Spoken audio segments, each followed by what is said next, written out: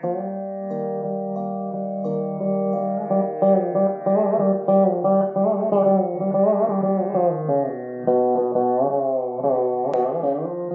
everyone, welcome to Ninada.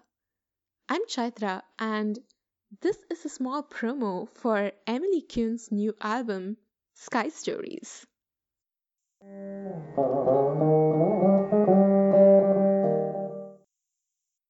Hi Emily, welcome to Ninada. Thank you. So, this is your first album, right? This is your debut. It is, yeah. It's called Sky Stories. Mm-hmm. So, what stories are you trying to tell us? Ooh, I like that question. I think the title came from the fact that a lot of the songs were about different times of day in Chicago and just literally about different moments in different places. Mm-hmm. I think the title is trying to convey that there's all these beautiful moments that pass by, and all of those moments maybe happen really quickly or could be a throwaway moment, but they have a story in them. Mm-hmm. And so if you think about over the course of the day, there's so many stories happening on Earth, and there's so many stories happening in the city, and there's so many stories happening in the natural world. So that was sort of what that means and where that comes from. Nice. That's so true. So, what are some of the moments that you were trying to capture with your songs? Sure. Yeah. I mean, there's a few tracks that are specifically about different beaches in the city. Nice. So Jet Trails and Shooting Stars, I wrote on the pier at Loyola Beach up in Rogers Park. And I was just standing there at dusk, and you could just barely start to see some stars, and you could just barely see some jet trails still through the air. And it just was like so exquisite. Oh, that sounds beautiful. And so that was where that song started. And then Queen for an Hour was another one like that was kind of just born out of walking in Rogers Park and feeling like it was just so beautiful. Ah. And then others that I'm trying to tell. Oh, thank you. Others that I'm trying to tell, I think one song in particular, Fit, I wrote sort of about the feeling of being in a society that really prioritizes patriarchy and really prioritizes whiteness. And that song is sort of about, I wrote it one day when I was just feeling kind of mad at the patriarchy. And Isn't that every day, though? exactly. Yeah, and so it's sort of about like feeling like you don't quite fit into some norm of society, and Mm-hmm. what does that mean? Yeah. Yeah. So I know that you said that for this one song, Roses, you originally had the lyrics of a poem by another author, but it turned out that they didn't want their poems set to any music. So did you end up rewriting the lyrics for that song on your own? I did, yeah. Ooh, cool. It was a little disappointing because the Mary Oliver poem, Roses, is just so perfect. Wait, so what makes it so perfect? Why did you choose it? I think I love it because it's a conversation a person is having with a bunch of wild roses by the side of the road. Ooh. And the person asks, "Do you have the answers to life's big questions?" And the roses say, "Excuse me, we're quite just now entirely busy being roses," Oh. is the line. And so I just think it's cute and It is. really captures, I don't know, a feeling. That sounds delightful. I now want to go back and read the poem.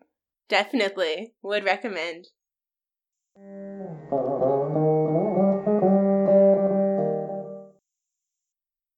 Okay, so I have a question which is not directly about the music, but your album cover is so gorgeous. Can you tell us who made the art? Who made the cover art? Sure. Well, actually, my roommate, Jasmine Eshkar, did the art. Ooh, is this the same person who did the art for your live streams? Yeah, she did. She basically, over the quarantine, learned how to do block printing. Nice. And I love her art, and she's just a casual artist. She doesn't usually do it professionally. Mm-hmm. But I asked her to do my album art, and she was like, oh, this would be a great opportunity to try block printing. And yeah, I think she just so beautifully captured sort of what I had in mind and what I was going for with this song. That's so cool. I think I've said this before, but your entire house is so artisty. I know, it's awesome. It's been a good quarantine house for sure. Yeah.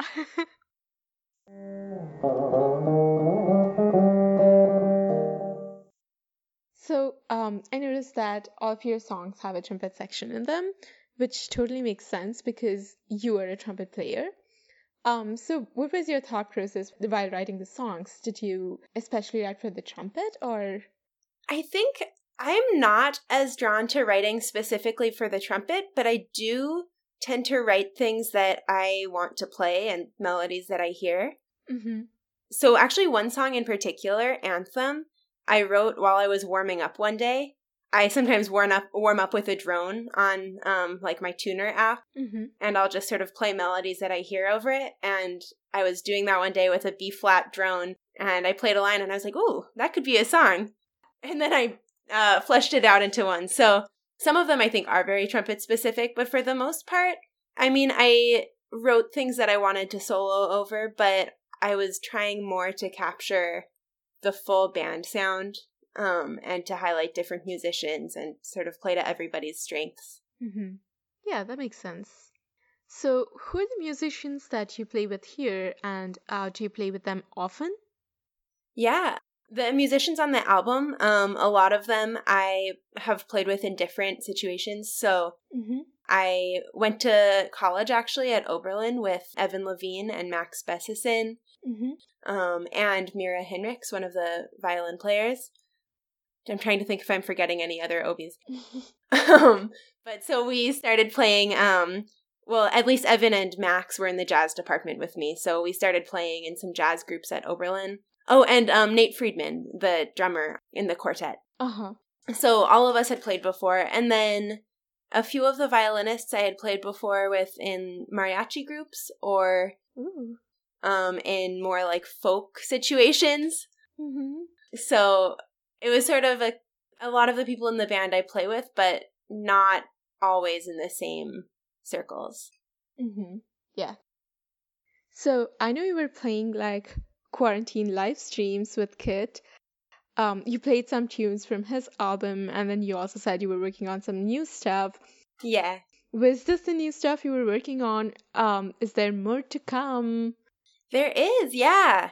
We're not sure right now what the timeline is going to be, since it sort of, I think, depends on the state of COVID and how quarantined everybody is as well. Mm-hmm. But actually this week, we'll be putting out, I think, an alternate version of Roses. Ooh. That's just a duo version. That should be just sort of like a fun, kind of silly, different take on the song. Nice. Yeah. And we'll definitely need that this week, so that's perfect. Exactly. Are you going to be doing more live stream concerts? I think so. We haven't totally decided, but I think in the winter we probably will start those up again. Cool. Yeah. And we have a few more videos that we'll put out at some point as well. Nice. So where can we find all of these videos, and where can we find your album and your music in general? Sure, yeah. So the best place to find that album is on Bandcamp. Okay. You can order a CD there, a physical CD, or you can just buy the digital album. And it's also available on all streaming services, so you can stream it anywhere you usually get your music. And then for upcoming events, I do a lot of promotion on my Instagram, which is Emily Kuhn Trumpet, and on Facebook. And Kit and I have a YouTube channel as well, which I think is just called Emily and Kit. And so you can find all of our duo quarantine music videos there as well. That sounds great. Well, thank you. Thank you for being on Nina. Yeah, thank you so much.